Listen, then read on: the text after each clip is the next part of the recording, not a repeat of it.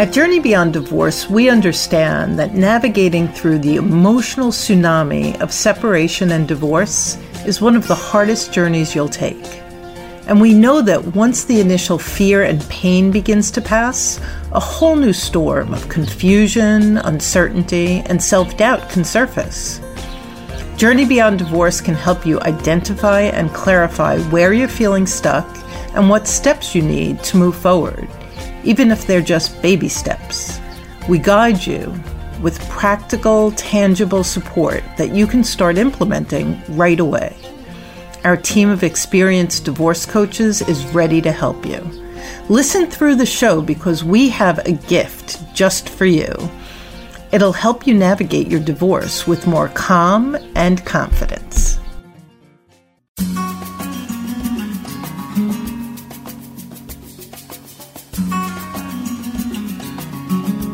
Hi, everyone. Welcome to Navigating Divorce by Journey Beyond Divorce on Divorce Horse Radio. I'm Steve Peck, and today's topic is about negotiating a financial divorce settlement and how to understand the value of your assets and make wise choices. And so we bring back the host of the show. It's Karen McMahon. Hi, Steve. Hi. We have a really special segment today. We've been talking for a while about children and divorce, and today's show is about finances. We had talked about the early stages of divorce and finances a couple of shows back. And today, there's three things that I want to bring our audience's attention to. When we talk about finances and divorce, it really breaks down into three categories. We have child support for those of you who have children, spousal support, which is sometimes an issue and sometimes not, and marital assets, which is always on the table.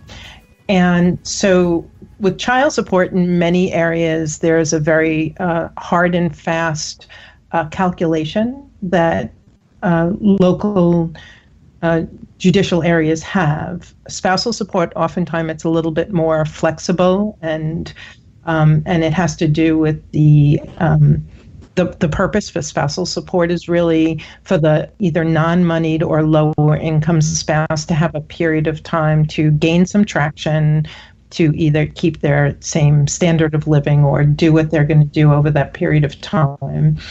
And then the marital assets. And so whether you're wherever you are with marital assets, that ends up being a huge part of the divorce. We're really divvying up finances and parenting time. So today, we're really focusing on dividing those marital assets, and we're speaking to a financial expert to offer insight into the questions that you should be asking and the support that will really be priceless as you navigate the financial negotiations of your divorce. So we have with us today a good friend of mine, Jamie Goodman, and she's been providing wealth management services for over 25 years. Jamie works for Merrill Lynch and is the leader of the Goodman Group. And after experiencing her own divorce a number of years ago, Jamie extended her training to become a certified divorce financial analyst in order to really effectively address the needs of before, during, and after financial issues with divorcing individuals. So I'm really excited to have you here today, Jamie. Welcome. Thanks, Karen. Thanks for having me as well. Before we jump into all of the details and advice that you're going to share with us, Jamie, I just want to lay the foundation for our listeners. Regardless of what your financial paradigm is, what your financial reality is, finances raise fear during divorce because there's so much uncertainty. We all know that you're going from having one household to splitting things, and the uncertainty of what's that going to look like on the other end raises fear. Fear creates scenarios that are like nightmare scenarios, and And when we step into that and start thinking about those worst case scenarios, we become reactive. And it also depletes us of vital energy that we need in order to be fully engaged in the negotiation. That fear and that nightmare scenario in turn creates unnecessary conflict as we react. And as each party in the divorce begins to vie for the most that they can get for fear of not having enough. And so, me and my team at Journey Beyond Divorce, we see this all the time when we're speaking to people. And so before we get into the details of the finances, I want to bring your attention to what you do have control over. And that is your emotions and how you engage and react around the conversation of money and divorce. And if you haven't yet tuned in to the divorce recovery series, podcast series that we have, it's a 12-step series, I really encourage you to check out step 1, which is all about slowing your reactions. And it's great to go through the whole series. For the purpose of today's conversation on finances, by listening into slow your reaction, step 1, rather than having knee-jerk reactions to whatever your spouse is saying or threatening, you can create some space and begin to respond more consciously and more effectively in that conversation. And in doing so, you'll change and improve the outcome of each conversation and of the negotiation in general. So you can access these the 12-step series and the accompanying guide by going to divorcerecoverylifeline.com. So just jot that down. It's divorcerecoverylifeline.com. We'll mention it again at the end of the show. But many of you may have heard horror stories from your friends and family about spouses that either took them for all they were worth or left them penniless. And so all of that is information that doesn't serve you and that can really trigger you. And so slowing your reaction enables you to kind of step back and look at what's real and engage in a way that is going to serve what you ultimately want. So I just wanted to lay that as a groundwork. Let's jump in.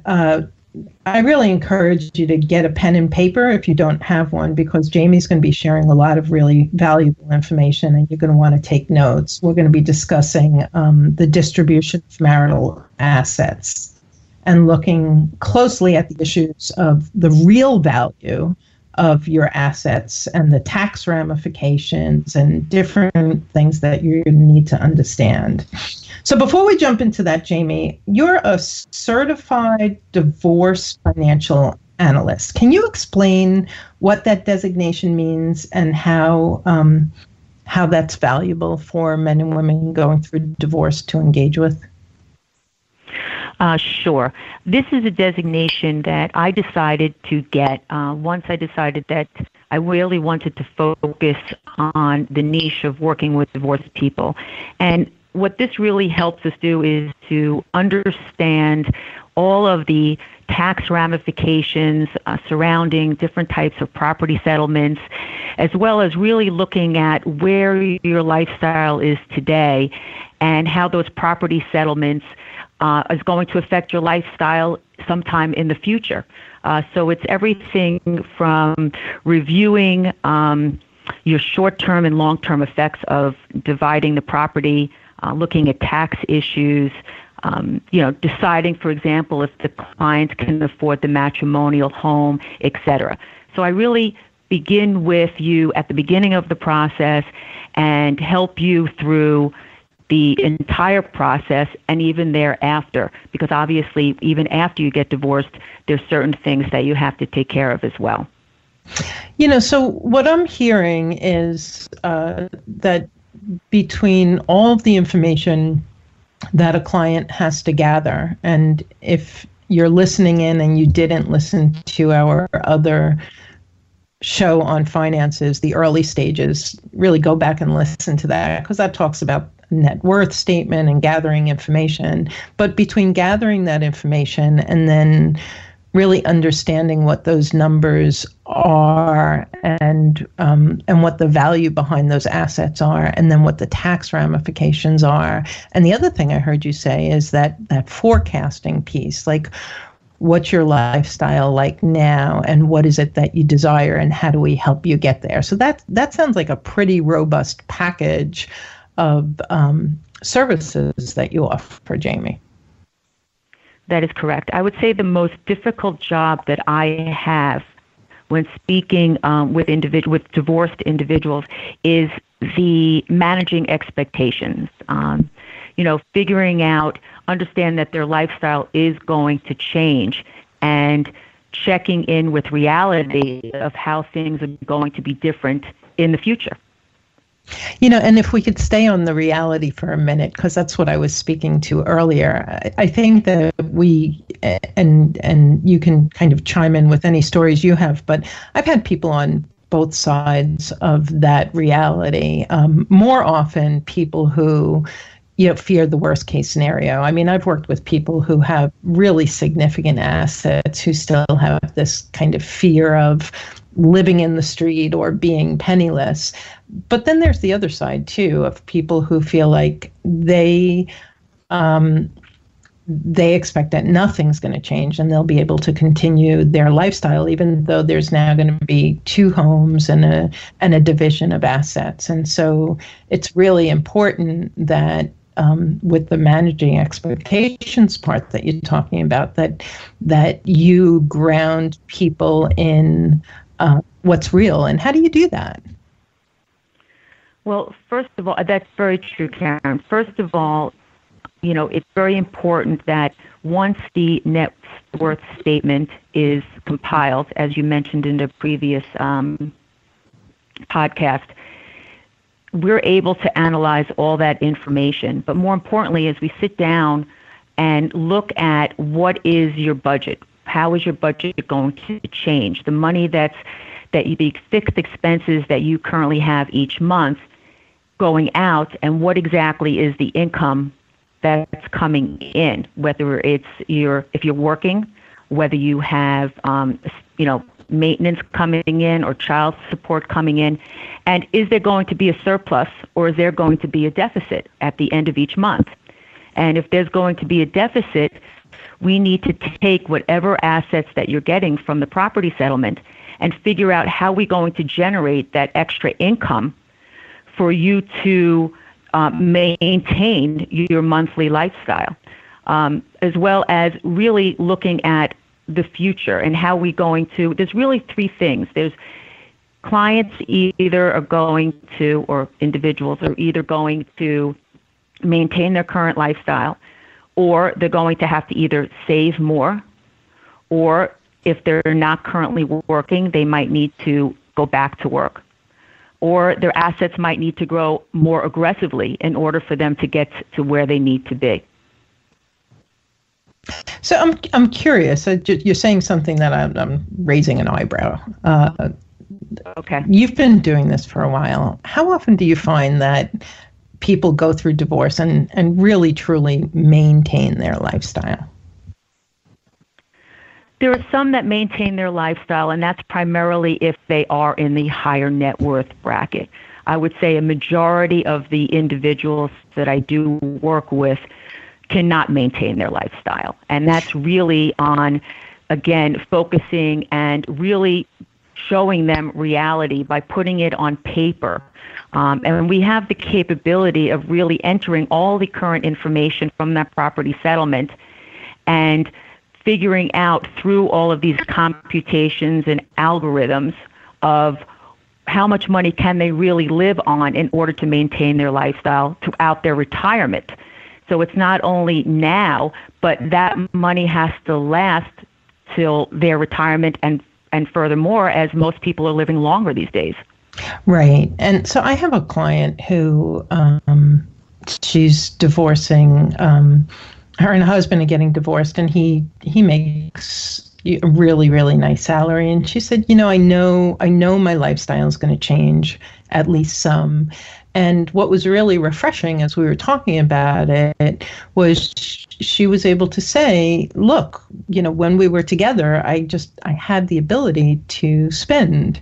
And so, I look at my closet and I look at all I spent on clothing, and I just, I know that I don't have to do that. And there are these other things that I used to do just because I could, whether it was for the kids or the family or the house. And so for people who, now she's in that high net category, but she still knows he's the one who made all the money. So even if I'm getting support for a period of time, I know that things are going to change. And so tightening the belt, as with anything, I kind of want to just bring perspective in here.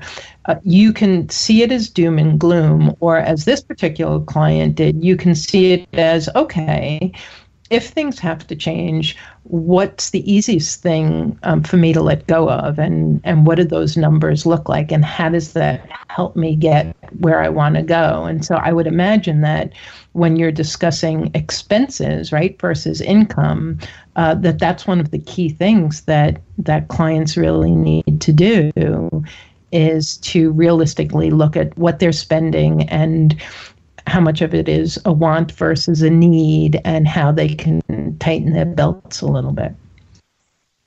Right. And basically, that's one of the things that we do, is when we go through their budget, we have to be realistic. Do you actually need to spend X amount of money going to the gym each month? Or do you think that you might be able to eat out less? So we go through each of the different expenses and try to figure out where we might need to basically slim down those numbers a bit, so they're able to live a more comfortable lifestyle in the end. Because unfortunately, maintenance is not going to last forever. And, people that I've been dealing with over the years sometimes is that they take advantage of all this money coming in over the X amount of years that they're receiving maintenance, and then all of a sudden it ends. So we have to put, reality first, and saying, well, maybe this is time where you need to start saving some of that money for the future. Right. And just for our listening audience, Jamie and I are using two different terms. So I was referring to it as spousal support. She's referring to it as maintenance. We are talking about the same thing. And typically in many states, although this morning I learned that in California it might be for forever, but in many states there's a limited amount of time that you receive that spousal support, just so that you can gain traction. And I think, Jamie, your point is a really good one, that if you have the long-term perspective in mind, then you can really be discerning about what to do with that income, whether it's just that you're getting a degree and growing your own career, or you're putting some of it away. But that's the kind of conversation that I'm getting the sense that you have with people as they're looking at those numbers and figuring out what they want to negotiate for. Yeah, those are the most important numbers, and we continue to focus on those numbers throughout, because typically when one gets divorced, they don't know actually what their expenses are going to be, because now they're living, they were living in a two-spouse household, and now they're living by themselves, and they're not sure. Maybe their entertainment costs will go down. Maybe other charges might go up. So we follow that at least for the first few months to figure out what is more regular going forward, so then we can focus in more on those numbers. Well, and it seems to me that for people, the majority of us who aren't in that like high net worth category, that it almost happens the other way around, which is you're going to negotiate a settlement. You're going to have whatever your income is and whatever your marital assets are, and you're going to have to determine where you're going to live and what you are and aren't going to do based on the pot that you have to work with. Does that make sense? Yes. No, that totally makes sense. But again, that in addition to knowing exactly how your budget is going to change, at least for the first 6 months, or what your expenses are going to be for the first 6 months, whether you're deciding to buy a new home or rent a new home, what are those expenses going to be? Yeah, and I think that at the very foundation of this entire conversation is being educated around money, right? Because it's really important. A lot of people know what's coming in, but they don't necessarily know what's going out. They may know what the bills are, but they don't know where all that other cash goes. And so it's really, really vital if you're in the early stages entering into the negotiation of divorce that you personally have a handle on those numbers so that you can engage in effective conversations, and so that you can negotiate in a way that's going to be powerful and move in the direction that you want to move in. One of the things I wanted to ask you before we move on, because we've been talking about managing expectations, is where do you see people making, what's one of the biggest mistakes you see people making when it comes to expectations? I would say the biggest mistake and the biggest emotional decision, and I think that they kind of work together, is the marital home. The first thing is, what are we doing with the marital home? And, primarily the woman wants to keep the house, especially if there's young children, to continue living there until obviously the last one goes off to college. However, most people don't realize that when you maintain the marital home, there is mortgage payments, there's property taxes, there's repairs, there's expenses that go along with the home. So sometimes owning the marital home might not be the best solution, primarily because it is the most of the time it's the largest asset as well as your largest liability. And sometimes it makes sense just to sell the home and kind of start fresh. And that's such an emotional thing, because it's your home that you're talking about. And so you had said it a little bit earlier, which is really the unweaving of the emotions from the decisions around finances, so that you're making good financial decisions and not decisions that are muddied by that emotional pull that you have. Right, and I think that's another big thing is that, and I do this every day with clients, whether it's in the stock market or whether it's through divorce, is you have to take the emotion out of it and you have to look at it as a business decision.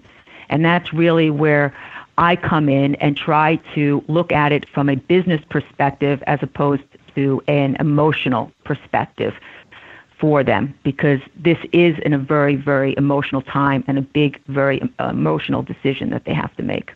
I was recently working with a woman who was so determined to keep the marital residence, and she had done a beautiful job renovating, and so she had put her heart and soul into it, and it was just like oozed her personality and this kind of a thing. And it was really interesting because financially it was going to be such a huge burden and push. And when I began to ask her to just imagine another scenario, to just try to step away from her stronghold on that. During the course of one conversation, I believe one of the words that she came up with was that it actually felt liberating, because she had been so burdened with, I have to have this, but I don't know how to have it. And so if you're listening in and you're feeling that stronghold on the marital residence, and you know that financially it may not make sense for you, it may actually be like an anchor around your neck, I really encourage you to look at what other possibilities there might be, and what positive might be in going down a different path, because that's a really hard one. That's a really hard one to disconnect from. Wouldn't you agree, Jamie? No, I agree. And I know that when I was going through my divorce, the first question that my kids asked me is, are we able to keep the home? So you're not only thinking about yourself, but you're also thinking about your children and what's best for them as well. So when you're dealing with the marital home, what I see when dealing with clients is, there's still joint ownership of the home, meaning that one spouse stays in the home with the child, but they continue both contributing to the expenses of the home. And then once the last child goes off to college, that's when they will sell the home and split the proceeds. But at that point, yeah, go ahead, Karen, sorry. No, that's okay. I was just going to chime in that what's interesting about that is, depending on the age of your children, you can stay interwoven with your ex. And so I chose to leave my marital residence, and it was like, oh my God, it's going to devastate the kids. Well, you know what? The kids were thrilled about a new house and a new bedroom and designing it. And so it wasn't nearly, this devastating thing that I had thought it might be. But staying interwoven with my ex, coming from a high conflict divorce, I'm certain that would have been devastating. And so again, it's so important that our listeners just look at all of the sides of it and try to kind of step away, remember, create that space and weigh the pros and cons so that you can make the best possible decision for you and your children. And I know we can get into more detail about that, but I'm wondering if we could talk a little bit about the other assets, the ones that aren't dealing with real property, like the retirement accounts. Sure. Retirement accounts usually are the second largest chunk of people's net worth. And one of the things that I always ask is, do you need cash now? And the reason I ask that is because retirement accounts are split 50-50, as well as many of the other assets. So, for example, if you want to keep the marital home, now you're giving up part of the retirement assets. So you have to figure out what's more important. If you know that you have no existing retirement assets, then retirement assets might be more important to you than maintaining the home. So but when you divide retirement assets, it gets very complicated, and there's definitely a lot of tax implications that you have to consider before you go ahead and just do it. And we'll be back with more Journey Beyond Divorce after this. We're there right when you need us the most, and we make sure you have all the tools and resources at your fingertips, guiding and supporting you between calls to be more effective. I was very fortunate to find Journey Beyond Divorce. I would go searching for any piece of information that could either A, give me more knowledge about the divorce process itself, or B, could talk me down emotionally. And I found that Journey Beyond Divorce was really instrumental in providing both things. One, the guidance of the divorce process itself, as well as talking about self-maintenance and what does the individual need to do to kind of cope with it. Let us help you gain a broader perspective and determine your best next steps with our free Rapid Relief Lifeline call. Visit rapidreliefcall.com to book your call. So one of the things that I have learned that I think is so fascinating is you could have a home worth, let's say, $500,000 and a retirement fund worth $500,000 and think, well, they're apples and apples, but not really. And can you talk a little bit about the numbers not reflecting the value and why that is? Yeah, that's a great question. With regards to the marital home, if someone continues to live in the marital home and they, let's say, own it outright, you have to know exactly what your cost basis is, meaning what is the price that you originally bought your home, and then add in the improvements that you might have made over those years. And now you're looking at when you sell the house, how much are you selling the house for? Now, whether between the cost basis of what you bought the house and what you sold it at, if it's at a much higher level, it's called a capital gain. And unfortunately, in this country, we also have to pay capital gains taxes. So, however, the way that the tax rule is written right now is that married couples can actually take advantage of $500,000 that they don't have to pay capital gains on. So, for example, so let me slow this down for a second. Because you went past it really quickly. So if I buy a house for $250 and when I go to get divorced, it's worth $500, then I have a capital gain of $250,000. That is correct. However, due to the tax rule, as long as you live in the home for 2 out of the last 5 years, the government says for each individual, you don't have to pay capital gains on the first $250,000.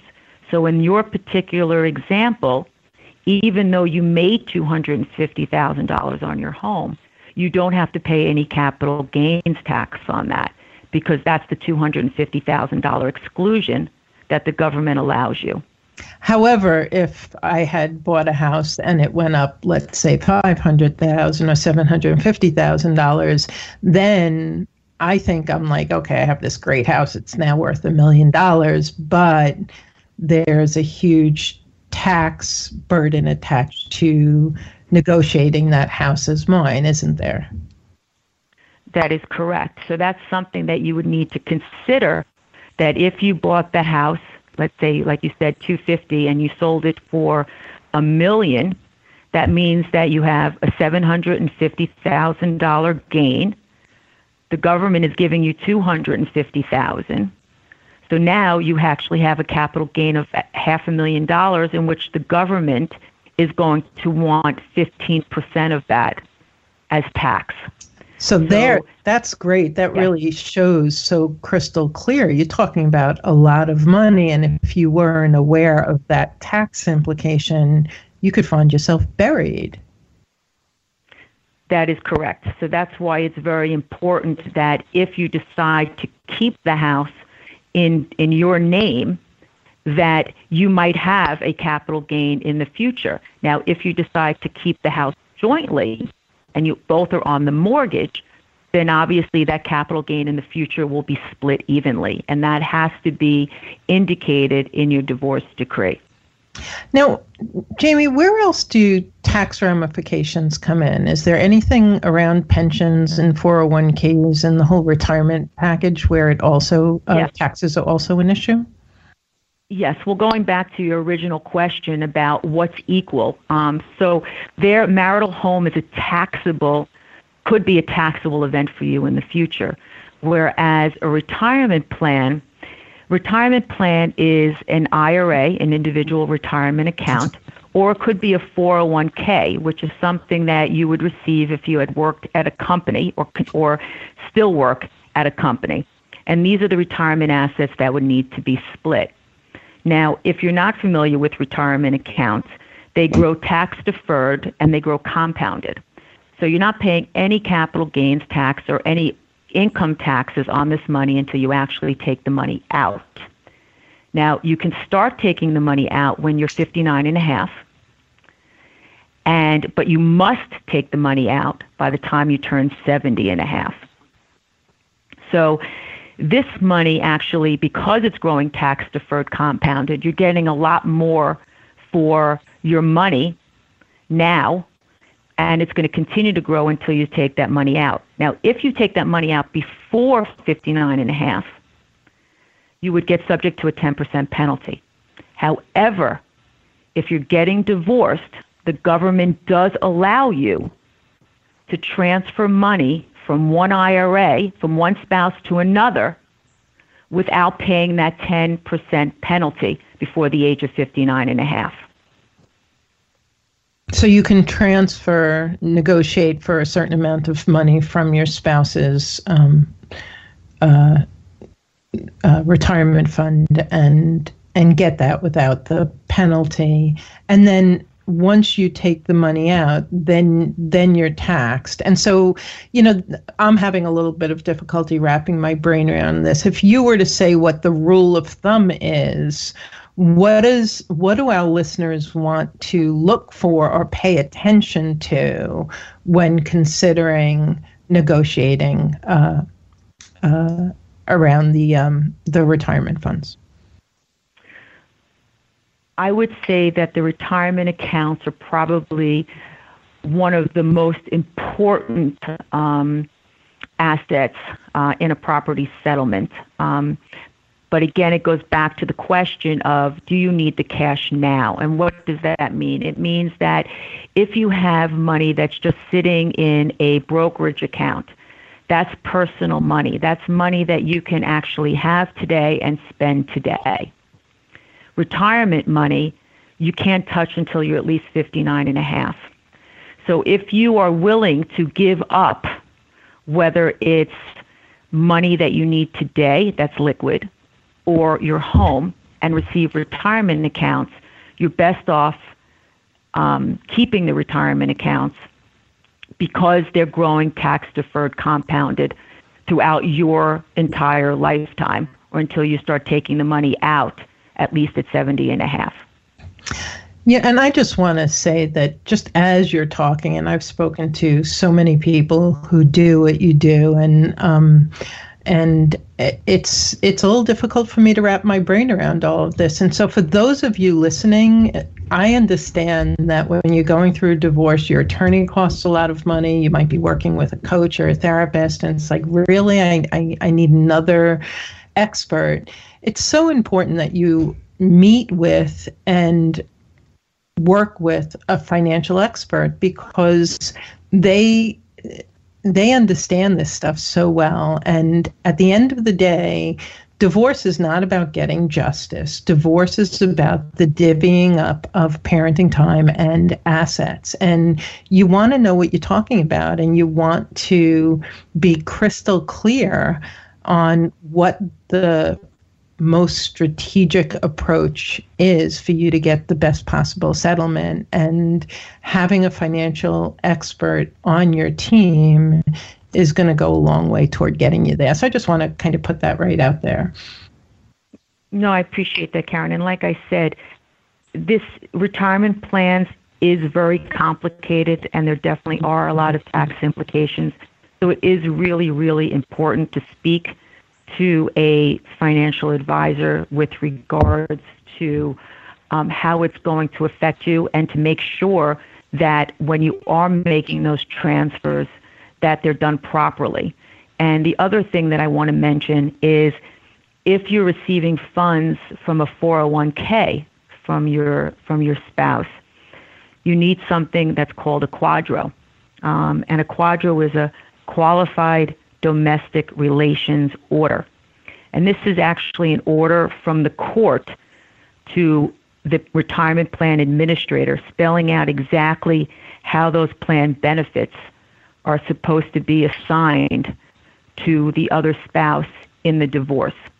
So this, again, is another piece of information and something that you need to actually get started on prior to the divorce being final.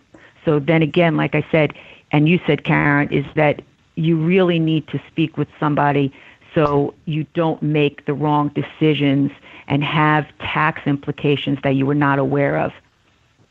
And the other thing that I will say is there's a lot of attorneys, matrimonial attorneys are dealing in this. And because divorce is so much about the money, there are plenty of matrimonial attorneys who feel like, I've got this. You don't need anyone else. And, I just encourage you to be discerning. From my perspective, and I'm going to say humble as it is, if I go to school to learn the law, my specialty is legal negotiating and legal strategy. If I go to school to understand finances, my specialty is finances. And so I don't think it's an either or. I think you need an attorney and you need a financial expert, and that you would be well served having both. And so that's it. That's one of the few things where I find myself telling clients, because in coaching, we're always asking and encouraging you to figure out what's best. But when it comes to the finances of divorce, I always say, at least explore it. Meet someone, sit down, talk to them, see the value, and then determine whether or not it makes sense for you to work with them, because it's such a vital part of the divorce and the divorce negotiations. There's one more area that I wanted to touch on with you, Jamie, and that's Social Security. Can you talk a little bit about how that plays a role in divorce negotiating? Sure. I mean, Social Security is always an issue that some people even say, are we even going to have Social Security by the time that we retire? And obviously nobody knows that answer. But if a couple has been married for more than 10 years or longer, the spouse actually is entitled to half of her ex-spouse's Social Security benefits. So, for example, if I did not have any Social Security because I never worked, and my soon-to-be ex is going to be making $2,000 a month on Social Security, then I'm entitled to at least $1,000 a month of Social Security for the rest of my life. And that doesn't affect him at all. He'll still receive his $2,000, but I will now get $1,000. However, if I am working and I do receive $2,000 or more of my own Social Security, I get whatever is higher. So if my Social Security is going to be higher than 50% of my spouse's, then I'm only going to receive mine. I can't double dip on this one. But what's really interesting is I never realized that by you getting, by the non-moneyed spouse or the stay-at-home spouse getting some of their excess of Social Security, that it's really the government who's giving out the extra. It's not coming out of the ex's pocket. That is correct. And also, in order to receive Social Security, you have to be at least 62 years or older.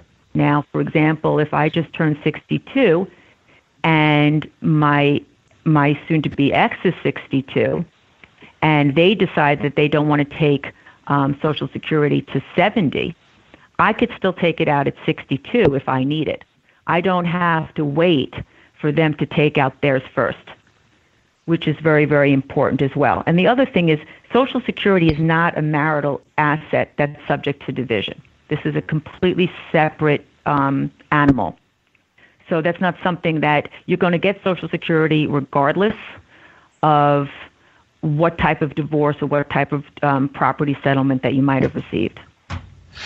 So that's important too, is that it's actually not part of the negotiation, but it is a vital piece of information that you want to be aware of if you live in the United States and and you're negotiating. That's something that you want to know about and take into consideration.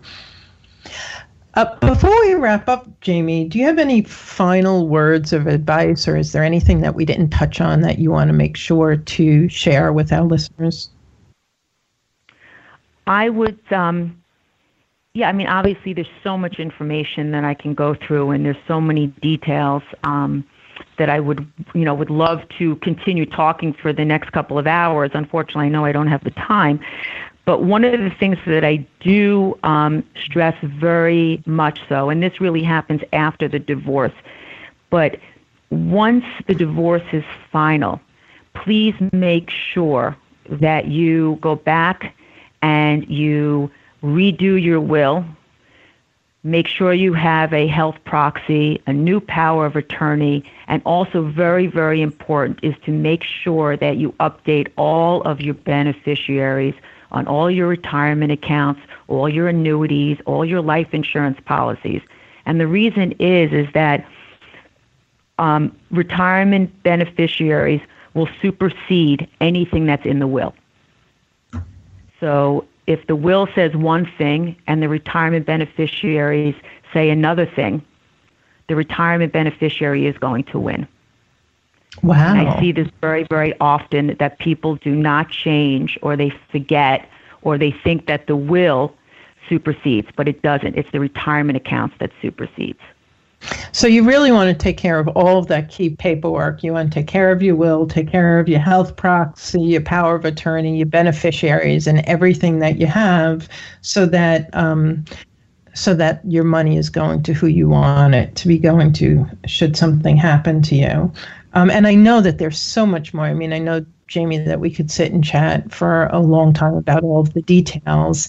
And I know that you have a really valuable packet of information that outlines some of this. So can you tell us what that is that you offer, and then how people can reach you?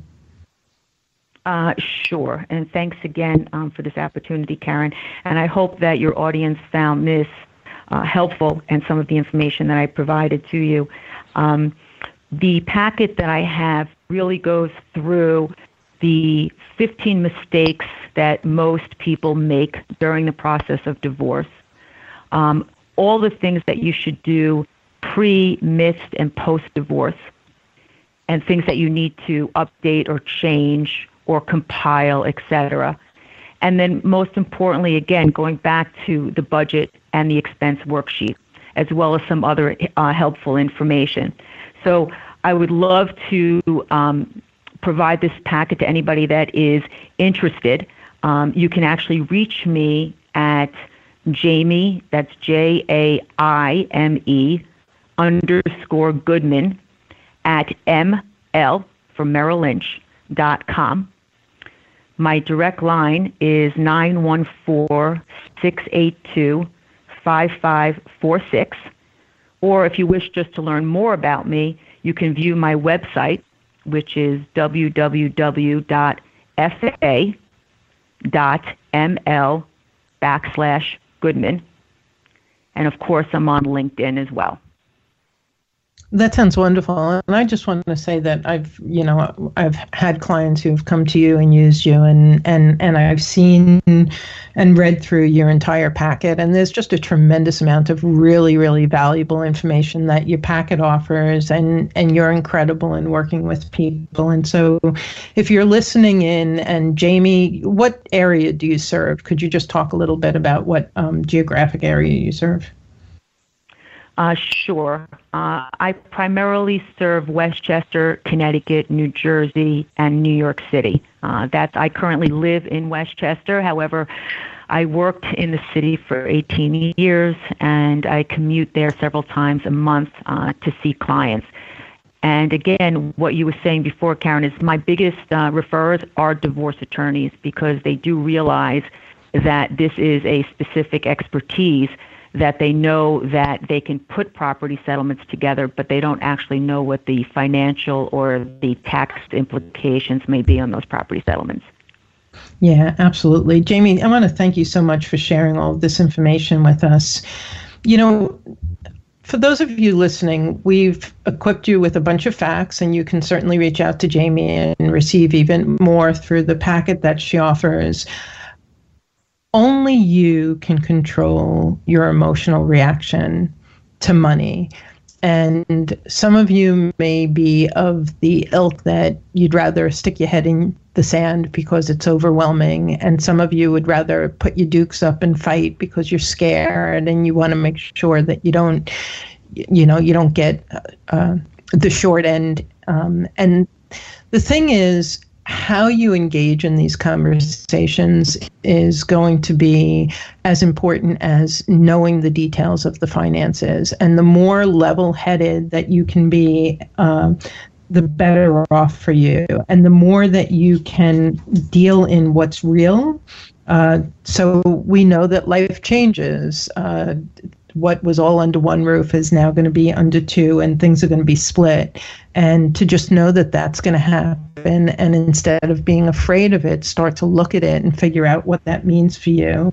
And I really want to encourage you to create that solid support team, that professional support team, because it makes a big difference. You may feel like you're in divorce for forever. It took me 3.5 years. It seemed like a lifetime. And yet now looking back, it's a blip on the radar. And so it's temporary. And it's a temporary investment, and it's the best investment you can make. We talked a lot about finding the right attorney. You've learned a little bit from the last podcast and this one about financial experts and the emotional support that you can get from divorce coaches like me and my team or therapists. It makes such a big difference in how you go through divorce and how you emerge from your divorce. And so we've dedicated Journey Beyond Divorce to supporting men and women going through divorce with these shows right now, the Navigating Divorce series, which is all about the logistics and getting as much information as you possibly can to negotiate all of the different parts of your divorce. And we also support in a really big way the emotional. And what we've learned is that everybody needs something different. And so if you're listening in and you're more of a one-on-one, get the support that you need and dive in and do your personal work one-on-one, then we offer that in private coaching. And if that's not for you, if you are more of the type of person who likes a group or chat lines, we have a membership site where you have an online community where there's ongoing courses and podcasts and videos and articles that are shared with you throughout the course of time, all to support you where you are with what you need. And even that membership site involves some one-on-one with coaches in office hours that we hold. And so no matter where you're at, I just want you to know that you're not alone, that there's a tremendous amount of support, that we offer a tremendous amount of support, and that all you need to do is reach out and join us. And I mentioned it before. The website that you could go to is divorcerecoverylifeline.com. You'll gain access to our 12-step podcast series. You'll get our flash guide, and you'll also be in our community so that you'll start to learn about all these different resources that can really help you and guide you and encourage you along the way. So reach out to Jamie, reach out to me and my team at Journey Beyond Divorce, and definitely stay tuned. We have a lot more really valuable programs coming your way. Thank you, Karen. Another great show. I look forward to the next one. Thanks, Steve. At Journey Beyond Divorce, we know that sometimes the most powerful support we can offer is to help you process the storm of emotions you're experiencing and gently challenge the beliefs that are keeping you stuck. The way Karen delivers her program is that she validates the feelings, the emotions, the ups, the downs. She hones in on the specifics that really talk to that particular person when they're going through this crazy emotional time. Let us be a beacon in the midst of this crazy emotional time. Book a free Lifeline call with us to help lift the fog and begin practicing new ways of thinking, being, and doing that better support you as you journey through and beyond divorce. Our gift to you is taking that first step with you on your free Rapid Relief Lifeline call, where we help you navigate the emotional and logistical turbulence of separation and divorce. Visit rapidreliefcall.com to book your call.